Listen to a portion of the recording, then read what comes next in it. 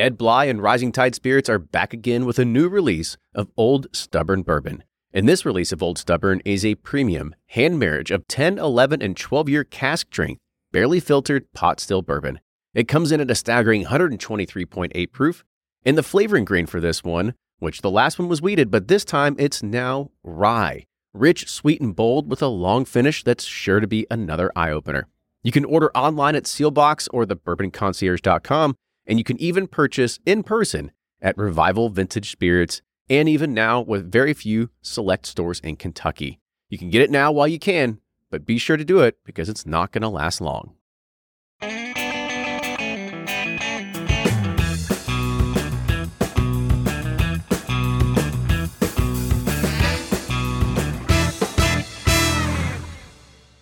Welcome everybody to this Whiskey Quickie, and today we're looking at Maker's Mark and another release of their wood finishing series. So this one is dubbed FAE01. It is a 2021 limited release. Now what's unique about this one is that it uses 10 American Virgin Oak staves that were seared on one side and then left raw on the other, and to amplify some of their signature flavors of fruit and oak and stuff like that they get in there. Now this is going to have 110.6 proof, $60 price point, and of course non-age dated because it's Maker's. So raw staves, it's like, do you want the medium rare stave or the raw? No, I'm kidding. That was a bad joke. That's what I'm more of a medium rare kind of person. I think staves, I'm like a well done person. Well done. Don't put in like plain wood in there. Yeah. Yeah.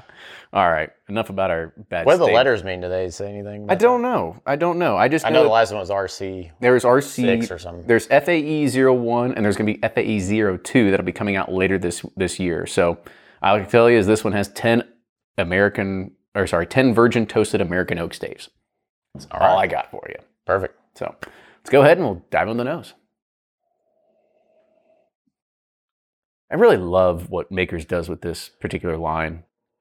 Yeah, there's like some toasted almonds, like a vanilla almond milk kind of thing. It reminds me I was frothing some almond milk this morning for my latte, and it reminds me of that. It's a great story. The barista brand. It does smell good though. Yeah, and it is very latte, almost kind of like a coffee-ish macchiato. All right, on the taste here.